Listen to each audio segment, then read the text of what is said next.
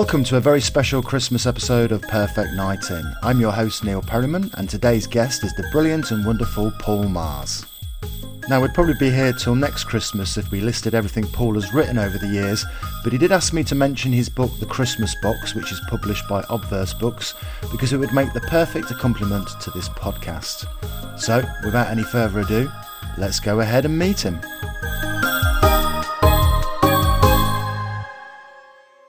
Hello, Paul. Hello, Neil. First of all, let me say thank you very much for agreeing to share your perfect Christmas night in with us. I'm really glad to be here and I'm feeling really, really Christmassy. It's 7 o'clock, it's snowing outside, we're sitting here under the mistletoe. There's only one thing missing. Put something on the telly.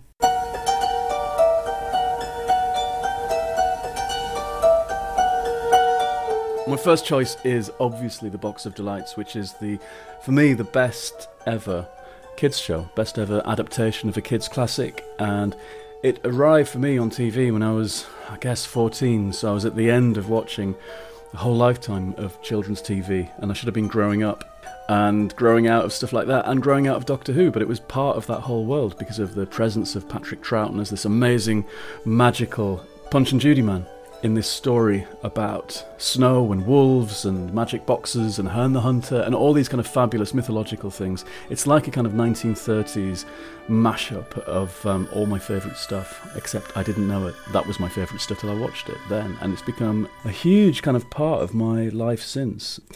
I guess since the DVD came out and I could, 20 years later, and then, set about watching it every Christmas since and doing the classic thing of watching an episode a week leading up. I've just rewatched episode 2, and there's a bit where the kids are tramping through really thick snow very early in the morning with pocketfuls of stuff they've nicked from the larder. And so there's two little lads running through the woods and the snow, eating sausage rolls, about to have an adventure, and watching Doctor Who being scrobbled by clergymen in the snow. And I just thought that there's nothing better than that, and that's become the model for a good time. We scrobbled the old man. I'm sure it was old Mr. Hawlings. Oh, Punch and Judy man. Certainly look jolly like him. But who are they? And what would they want him for? I still love it, and I love all the performances in all 6 of these episodes. Every episode has some starry moment. Yeah, it's great. So you rewatch The Box of Delights every single year? Sometimes I sneak in a bit of a summer watch as well. There are other ones. There are things. I love The Secret Garden when they did that. That's a very summery one. I love Tom's Midnight Garden. I love the books that they're based on. But for some reason, there's magic distilled in this particular adaptation. I don't know what it is. Mr. Hawlings! Don't be feared. Press to the left and go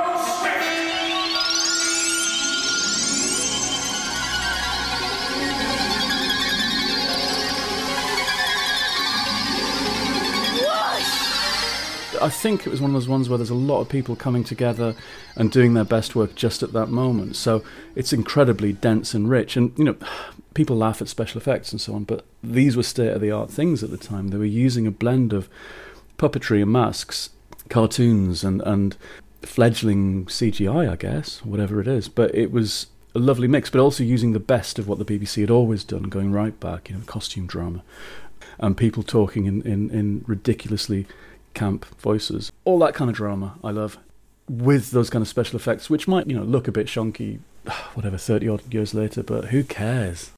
They want my box of delights that I showed you at the inn. I've not had it long. It is Master Arnold's box, not mine. And though I've sought him and called him, I've not found him. Gone a long way back as Master Arnold.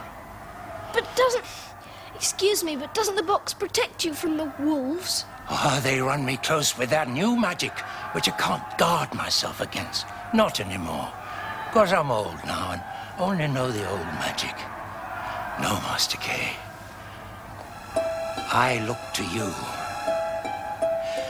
Will you keep it and see that they never get it? And the music's great as well. The music's fabulous, and perfect blend of something that's essentially classic with the twinkly twonk of the radiophonic fellas. So The Box of Delights gets you in the mood for Christmas? Yep, couldn't be better. Okay, so it's 7:30. What's your next choice?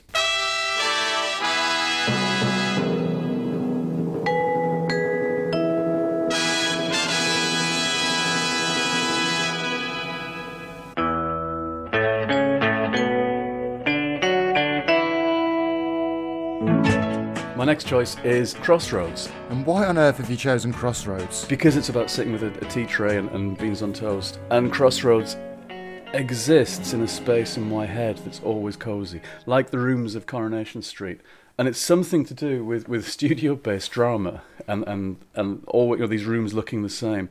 And they've carved out a space in your head, and they will always, so Meg's sitting room, the olive-coloured walls and the peculiar shaped windows, and where the furniture is, that's a space in my head that's always going to be a place I can go back to, like the TARDIS console. I'm sick of talking about Doctor Who, I'm sorry. And that's always there. And this particular episode, which is Christmas Eve 1979, I believe, so it's right at the end of the 70s, with the cast that was, I guess, lots of them were on their way out. They all assemble for a party in Meg's sitting room. She has a few nibbles out. There's kind of miniature sausage rolls in evidence. And all the characters' threads tend towards this party, at which there happens to be a jazz combo in the corner, and she suddenly goes into a song from Auntie Mame, and that's how the episode finishes, and it's just outrageous that she does this number looking like a kind of clown, really. I mean, she's an outrageous camp artist. Come on now, Meg. How about a song from you? Oh, yes, please. Come on, please. Fresh. Yes, fresh. All right, John. Clifton. Bring out the holly, light up the tree before my spirit falls again. Fill up the stocking. We may be rushing things, but deck the halls again now. Every second through the episode, all the twining threads, the peculiar girl and her terrifying bearded father who wants to keep her indoors and not let her go with Leonard to the hospital Christmas party. That's a whole subplot. And when you watch episodes like this out of context, you're like, who are these bizarre people? What on earth was that weird psychodrama? But when you watch it as a kind of Christmas ritual, it gets funnier. Ooh, Leonard, I had a lovely time at the hospital party. All those scenes. And then, you know, Stephen Thorne, who was Omega and Azal, I'm sorry, in Doctor Who, comes on as a weird chauffeur having a row with his miserable wife in the foyer of the Crossroads Motel. And their dialogue in this scene, which I hope you'll pick out as a clip, is astonishingly bad and horrible and badly learned, and I don't know what they're talking about. Clearly code for something sexy, but I've no idea what's going on. Well, there have been mistakes, I grant you. Too many, perhaps, but in the end, on balance, I'd say I was in credit. Self-sufficiency. What? Always been your strong point. Well, I hope it'll see you through, because I haven't felt I could do this. Not until now. I don't know, perhaps I'm seeing things in a different light. Anyway, I can do it now. I'm sorry, you've lost me again. Do what? When I saw Stephen Thorne at a Doctor Who convention, he held open the door in this kind of grand way and said, you know, come through.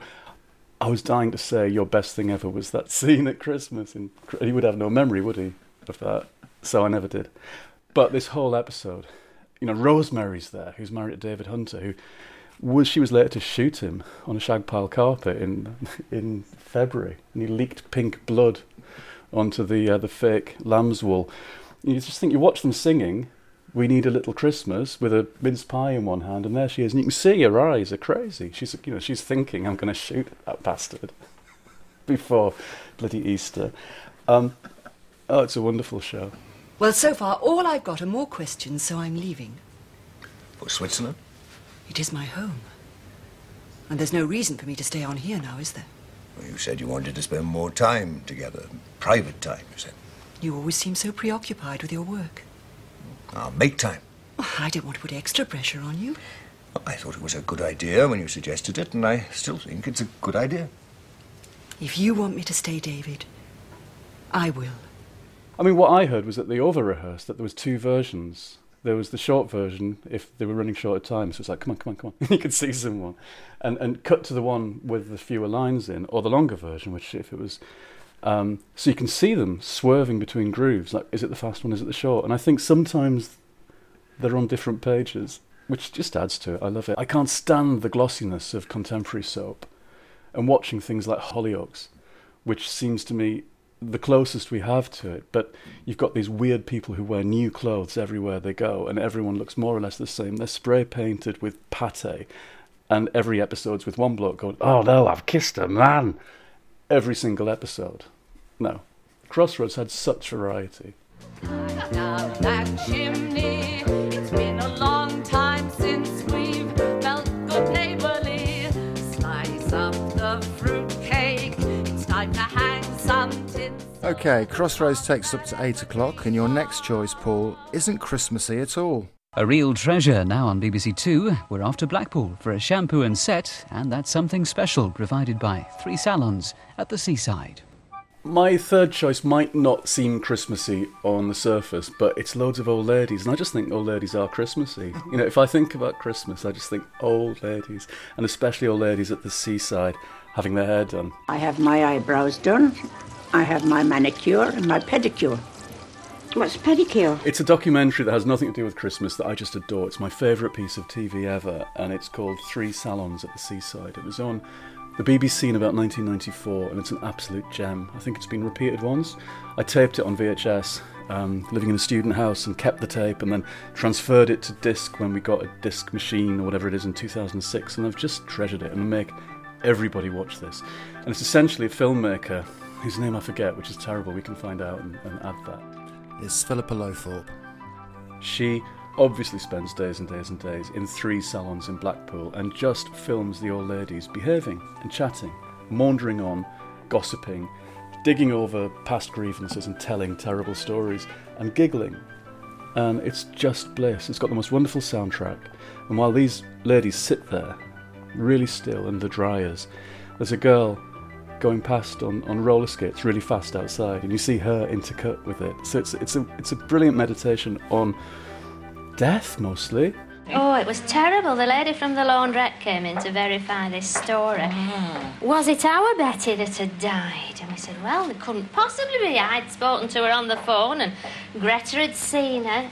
And it turned out it was Betty Edwards, who used to live on Abbotsford, and who then moved up to Fairfax, where Betty lives, and only lived a few doors away. But oh, what a rumour. The young woman, younger, she's 50-odd, with rock-hard white meringue hair and big dark glasses, pulls out the funeral bag at one point. She says, oh, I've set this aside for the ladies going to funerals, because we have a lot. And she said, I put some mints in and a bit of money and a hanky. And she said, this bag's been to so many funerals.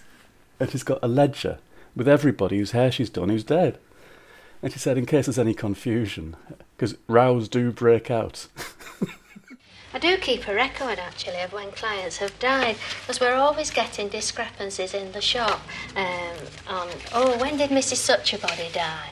So rather than we'd say the wrong date and upset anybody, I usually pull out my little paper that starts in 1980 and goes through, as I say, up to present day, and we can always make sure that we've got the right time and the right day, more or less, because tales do get exaggerated in a hairdresser's, and I do like to keep my clients sort of on the straight and narrow if I can. So this is my list that I keep. She's like the figure at the gates of hell. You know, it's like she's dispatching them. And we just watch old ladies having their hair washed and talking about, you know, the ones who aren't there. And when they come in, they're greeted, you know, as... Because obviously they were coming every week to have their shampoos and set. Hello, Mrs. Buckham.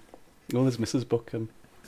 All that stuff. It's just, I love it. It's like listening, for me, to my Nana and her friends and the kind of absolute nonsense I grew up listening to that I just loved, sitting under the kitchen table as the aunties talked. Because, of course, the men didn't talk. I mean, this is pure northern working class stuff.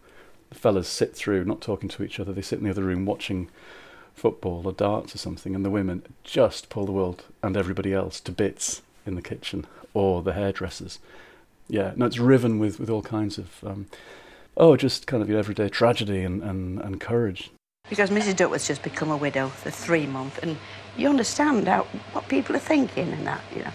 It's a terrible thing to become a widow, even if I've got children, I've got grandchildren, but you're on your own. You're on your own. It's a terrible thing. And so Hilda needs me. I think she does. And when she comes to sack me, well, then I become redundant. I'll move on to something else at church, you see, because I work at church as well. So I think it's a stunning piece of TV, and I just wish we had more. I'm sick of reality shows in which people are paid ponies and arseholes and trot around showing off. This is about, it's proper life, and we've lost that sense of, that's what reality TV. When you go back to documentaries like, is it Paul Watkins who made The Family in the 70s? That level of stuff. It's rare that we get that. I think Big Brother's always been a wonderful TV show because we get moments like Three Salons at the Seaside in Big Brother, but nobody kind of dwells on those moments. They dwell on the other stuff. But now I'm a great believer in just listening to people and then have somebody brilliant edit the thing together into a piece of art, which I think this is. So I take it from that, Mrs. Lawson, you are definitely not going in a rest home. No, I'm not ready for that yet.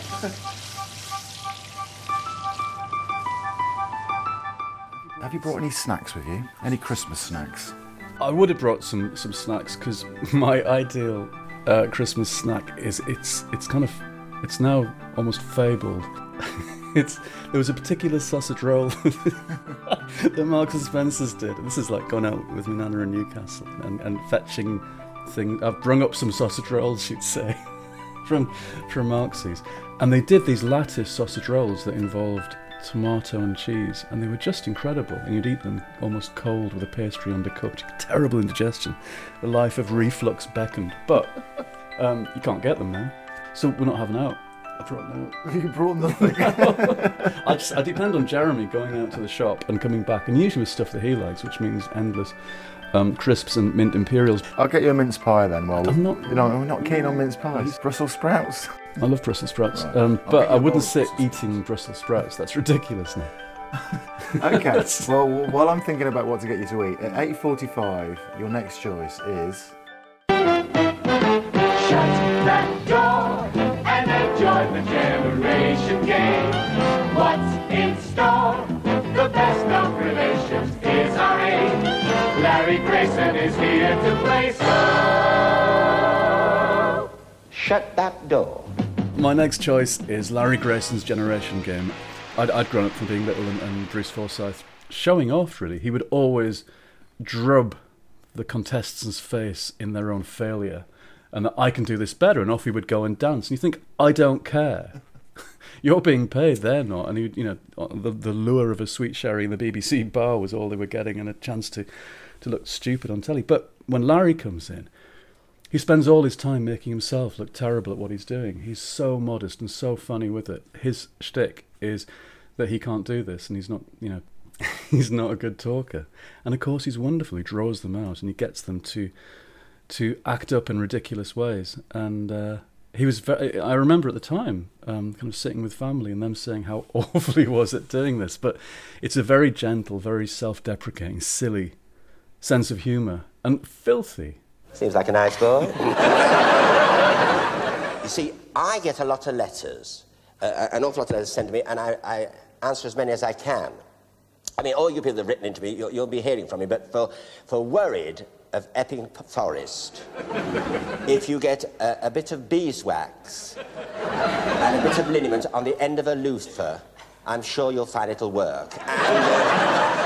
The episode I've picked is New Year, 1979, and he had this running shtick where there was a sliding door, and a guest would come out, and it would surprise him. Who's round the back?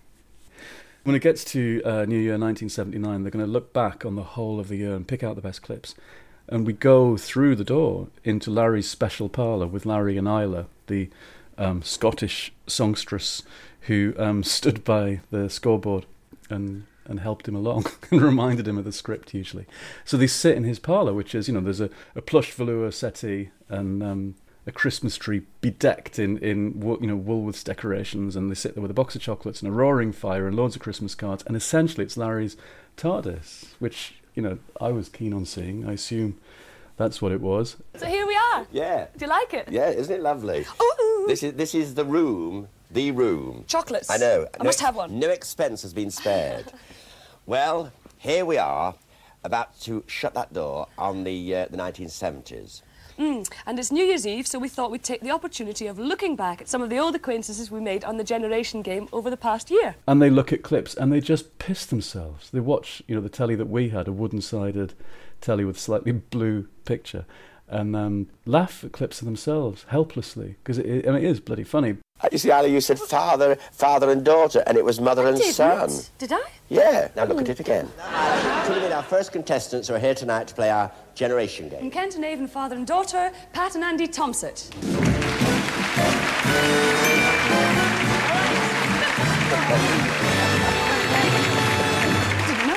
Didn't know I'd done it. It was mother and son. I didn't know I'd done it. I didn't. I know. Now they've got all the neighbours talking, haven't they? It's the level of just silly unprofessionalism of it.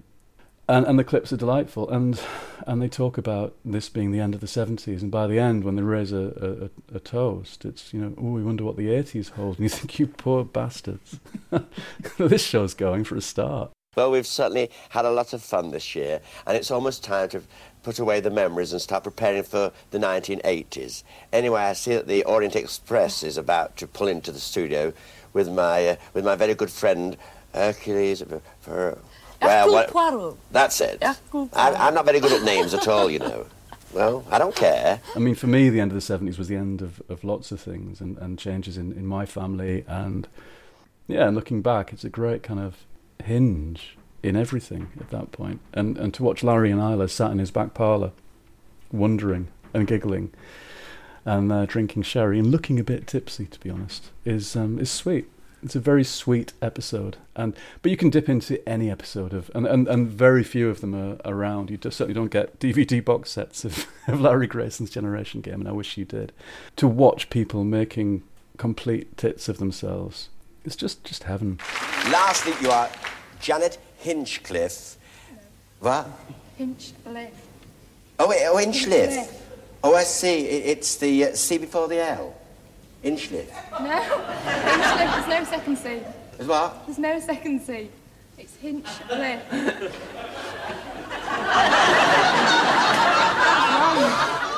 Is that wrong? That's wrong. Could I speak to the girl that typed this out? Again, it's that thing of people weren't very professional at being themselves in the past. They'd just turn up, and it's like playing parlour games at home, and here's so-and-so's popped round and I don't know, I sound like such an old fart, but now people are so good at being themselves on TV and give such a good account of themselves. You think, just stop being so practiced at being you. I want to see the rough edges. That's the essence of TV, really. It's putting a lens on the kind of the hopelessness that we all demonstrate in being us in public, the embarrassment of being ourselves on show. You know something? One of these days we're going to rehearse this show. We promise we will rehearse it next year. I'm glad to say there's one grape left for me. Yes, there is just one grape left. The chocolates have gone, the cake's gone, and the fruit's gone. The fruit was made of wax. Anyway, we hope you enjoyed the series. We both most certainly have. And we look forward to being back next year. And we'd like to wish you a very happy new year. A good new year to ein and all. And that goes for me too. Tra, we both love you very much. Take care. Bye. Shut that door.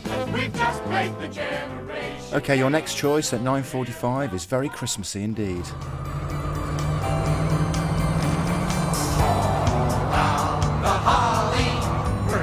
Home so we can start to celebrate.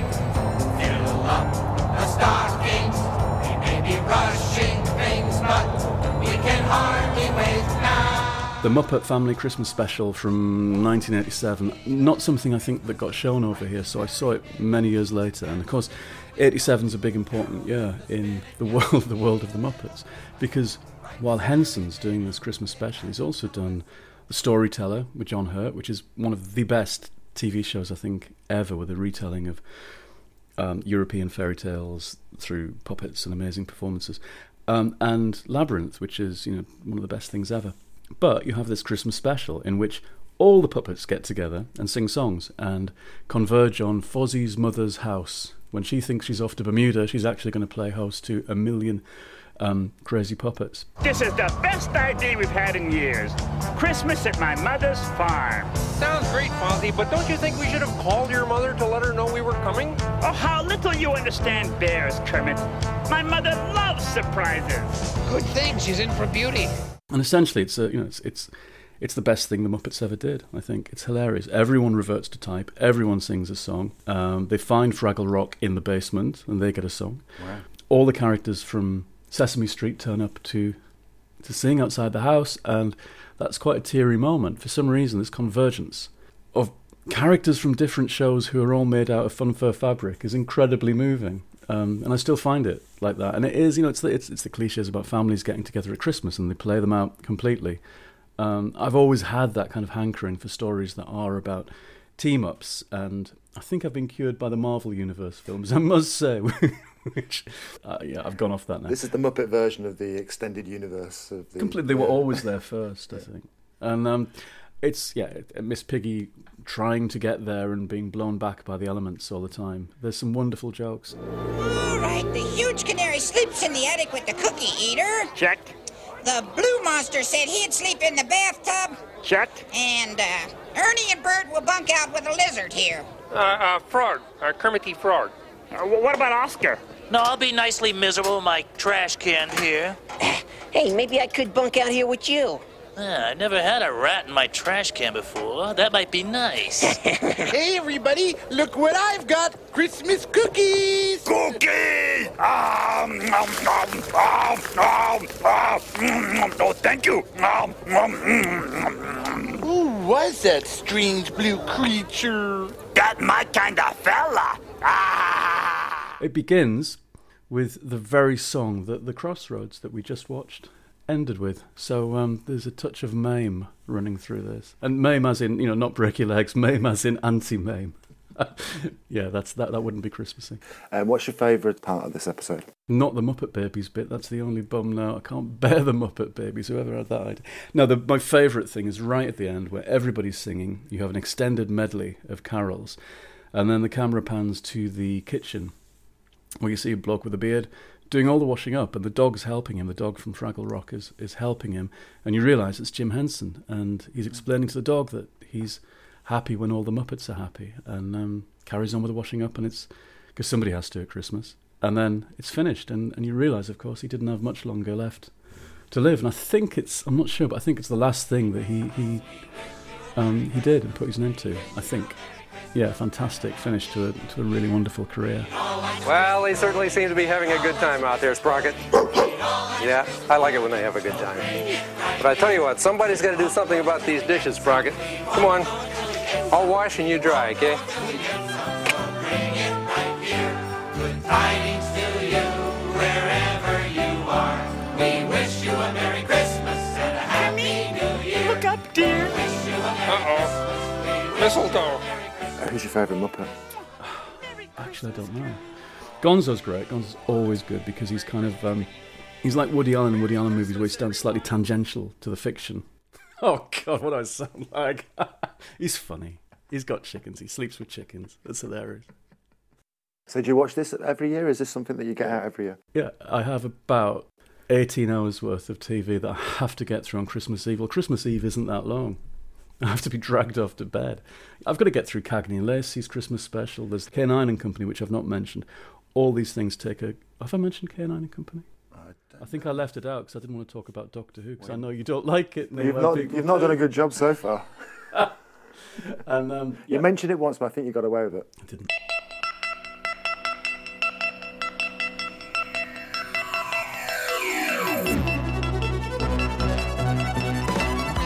There's an awful lot to get through, and I have to watch it all. It's a kind of, it's a ritual. Otherwise, the Babadook or whatever. Is it called a Babadook? Babadook? No, that's a duck. Candyman will turn up if you don't watch all of Christmas in order. Okay, it's 10:30, and your next choice isn't K9 and Company.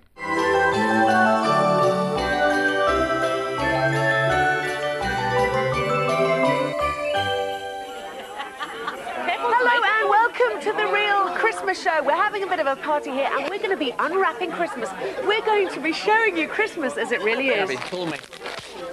My 10:30 choice, it's another piece of reality TV. It's I think it was it was Channel 4, and I taped it at the time in 96. And it's a show called The Real Christmas Show, presented by Gabby Roslin. and she had a show, I think, called The Real Holiday Programme, where they would give people video cameras, and they'd make short video diaries about their holidays. And in this case, it's Christmas, and it's the previous Christmas. It's Christmas '95. The year is my first year away from home at Christmas, and I was in Edinburgh, and it snowed everywhere in the country. And for this special, there are, I think, 7 families, and they've all made video diaries of Christmas '95. They're all in different parts of the country, and they're different kinds of families, and some are dead poor, some are quite well off, and some are rough as guts. Anyway, so then they're all in the studio in Christmas '96. It's probably July '96, isn't it? And it's like a winter wonderland, getting hammered on red wine by the looks of it. And she's in this kind of gold lame suit thing, and she's going from table to table talking to these families who describe last Christmas. Well, people have died, people have had strokes, people have fallen out, as is the nature of Christmas. And then we watch these video diaries. Well, I've watched this every year since '96. Again, one of these things that I hiked off VHS onto disc and make everybody I know watch, because it's a beautiful piece of social history, really. Jessica is getting on my nerves a bit because, she's a sulk. Jess, so I want you to tell me about why you think you haven't got much presents this year. Shut up. No, I want to know. I'm not telling you. Probably not one of the best Christmases I've had. I'm quite happy with the presents. Some of them have been a bit naff. Christmas. I don't wish it was every day, because then it just wouldn't be anything special, would it? But maybe twice a year. That'd be good. So the families are ones that I feel as if I've got to know in all that time. There's a quite, loud and raucous family of Scousers. That's the one where the old mother's died since then, and they laugh about it in the studio because it's what she would have wanted. She wouldn't want to be miserable. And a Newcastle family where the women are working at a taxi firm and have to open presents at 3 a.m, and you can see they've had a few drinks, and the snow comes down, and she's forgotten to buy the bread, and she's gone around Morrison's and can't get bread, and just things like that. I just love it. It's a whole show about stuff like that. And then this very middle class couple, younger, in Cornwall, who have all their friends to stay in their cottage, and she's had terrible things wrong with her. She's had a heart and lungs transplant, and they know it's going to reject at some point, but this is the first Christmas she's felt well for years. So they have all their friends, and all the friends jump in the sea on Boxing Day. They make all this food, and obviously they have a whale of a time, but again, it's stricken with this terrible sadness underneath. Last year I was just completely laying down. Jonathan had to do everything. Christmas morning, I'd been home about 10 days, I suppose, and I had to sit in the kitchen and issue instructions on what to do with the turkeys, what vegetables to do. I was feeling faint and dizzy, and I would have given anything to have come down to the beach for a walk, because it is such a pleasure for me. I love it. This is what makes it all worthwhile. And of course now it's, 23 years ago since all these Christmases, and you can't help thinking, what became of everyone? Weirdly, with the Scouse family, I did go to... Years afterwards, I went to Portugal, and I flew out from John Lennon Airport, and I'm sat there. I just went by myself. I love travelling places by myself, because you are kind of, because you're not talking to anyone, you're listening to everybody else. And there was this loud, raucous Scouse voice from the table of the pub next to me. This woman's talking to a friend. I thought, I know that voice. And I thought, is it someone I know? No, it's a woman off The Real Christmas Show. And I was dying to go over and say, I'm a big fan of your Christmas 1995. You can't, can you? She'd think, you absolute weirdo. I bet she's forgotten what went on. She's the one where she's cooking for the whole family. You can see she never cooks a meal all year round, and she's knackered because she's having to mash potatoes, and she gets all the timings wrong. And the family starts singing, Why Are We Waiting? And she comes through with a knife and she says, I'm going to cut the throats of the lot of yous. Does everybody want carrot and swede? Yes. Why are we waiting?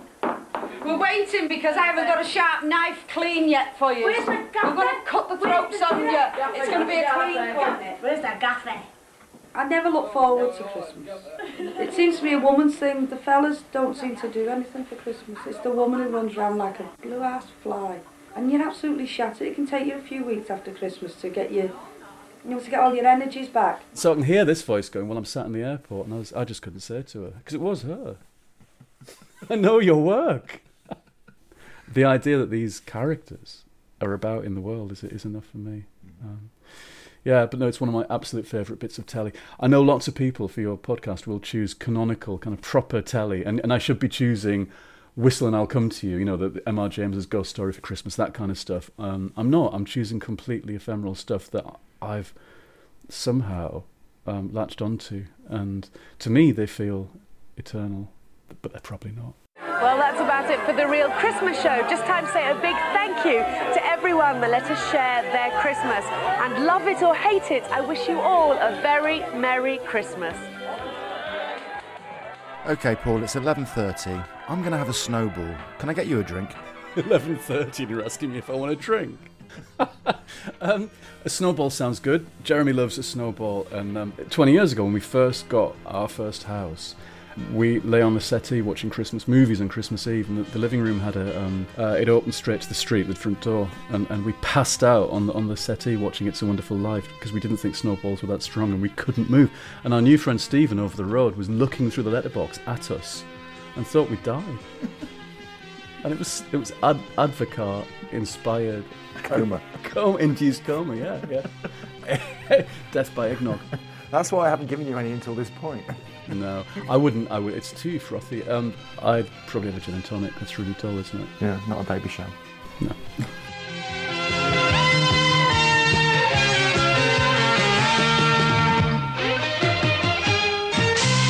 It's got to be Gordon's. OK, Paul, I'll get you a gin and tonic while we start your final choice. My final choice is a really spooky, dark, grueling horror story. Now, having said that about M.R. James before, that I haven't chosen one of the great ghost stories for Christmas. I like them, they're okay. No, I love them. Some of them are stupid, but the one with the bin bag coming up the beach after Michael Hordern, classic. But ITV decided, they're doing these classy M.R. James things. Well, we'll do our own version. We'll get Willis Hall, who's a wonderful writer, who's partly responsible for Wurzel Gummidge, and lots of other lovely things. The BBC have Michael Hordern, really classy, wonderful actors appearing in theirs. We'll get Elaine Stritch. So the boy murdered his own sister right in this very room. Cut her throat. On Christmas Eve. Elizabeth was 7, Nicholas was 9. But why? Just for the hell of it, or did he have a reason? So they put Elaine Stritch, star of Broadway, and so on, into a spooky house where she's meant to be a kind of a film location scout who goes to spend Christmas with these impoverished aristos staying in the corner of an old house that's meant to be haunted for various reasons, and it's open to the public but it's closed over Christmas. And you've got Stephanie Cole as a kind of Mrs. Danvers, very hatchet-faced, evil housekeeper who scares the shit out of Elaine Stritch when she's left alone when the two poshos go and deliver presents to the old lady up the lane. And so essentially we're watching Mrs. Danvers haunt Elaine Stritch around this house. So you've got lots of creeping menace, lots of studio-bound drama, lots of ghostly, dark, filmed stuff outside, and then Elaine Stritch running around the house in big, clomping high heels and a terrible tunic dress, shouting,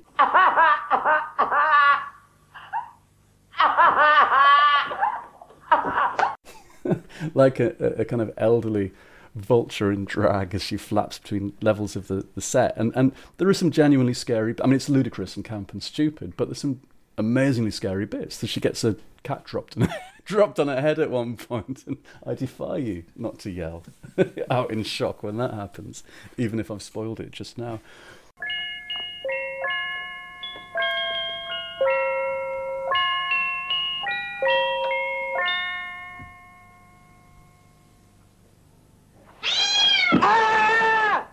It's got waxwork, child killer dummies coming to life and all sorts of stuff. Brilliant. Sounds like Doctor Who. No, it's nothing like it. Doctor Who at the time didn't do anything creepy. 83, there was nothing spooky about Doctor Who. It looked more like Larry Grayson's Generation came. It was light entertainment, wasn't it? I love when they do special episodes of sitcoms and they go spooky, like this is the great serial killer axe murderer episode of Only Fools and Horses, which is one of the best things ever. 2.4 Children did a Lonely House on the Moors axe murderer episode 2. They've all got to have it. That thing when TV drama can just turn a corner and become chilling. and uncanny. And I guess because it's so homely, and the flip side of that is that, you know, it's a scary place.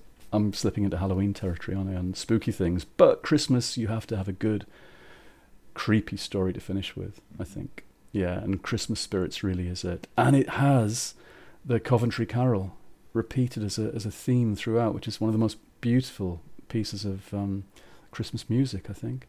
But my favourite Christmas piece of music is obviously Pinky and Perky's Christmas album from 1969, which was the first record that I owned, it's so nostalgic.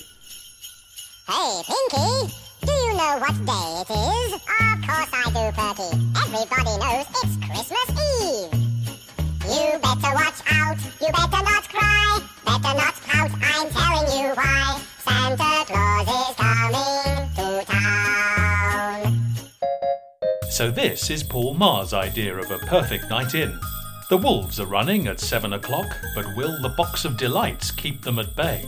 That's followed by a festive edition of Crossroads, and then we're off to the seaside at 8, more precisely to 3 salons where some old ladies are getting their hair done. Larry Grayson and Isla St. Clair bring us back into a festive mood at 8:45 in the Generation Game, while A Muppet Family Christmas is unwrapped an hour later. Gabby Roslin's looking at family home movies at 10:30 in The Real Christmas Show, and then a late night chiller starring Elaine Stritch and Stephanie Cole, Christmas Spirits. And if I were you, I'd watch that with a friend.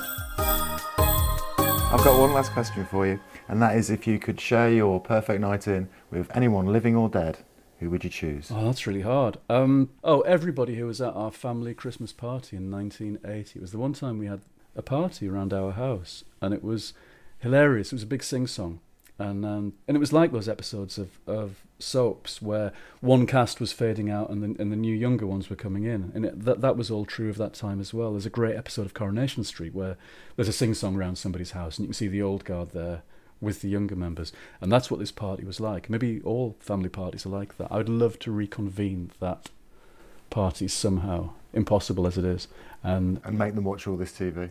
Oh, they wouldn't sit for they wouldn't watch the shit I watch. Are you kidding? See, all the things that I treasure are things that they would absolutely see as ephemeral and useless and wasteful and ridiculous. We don't think that, Paul. Bet you do. And thank you so much for sharing your perfect night in at Christmas. Well, thank you for asking me to talk absolute nonsense.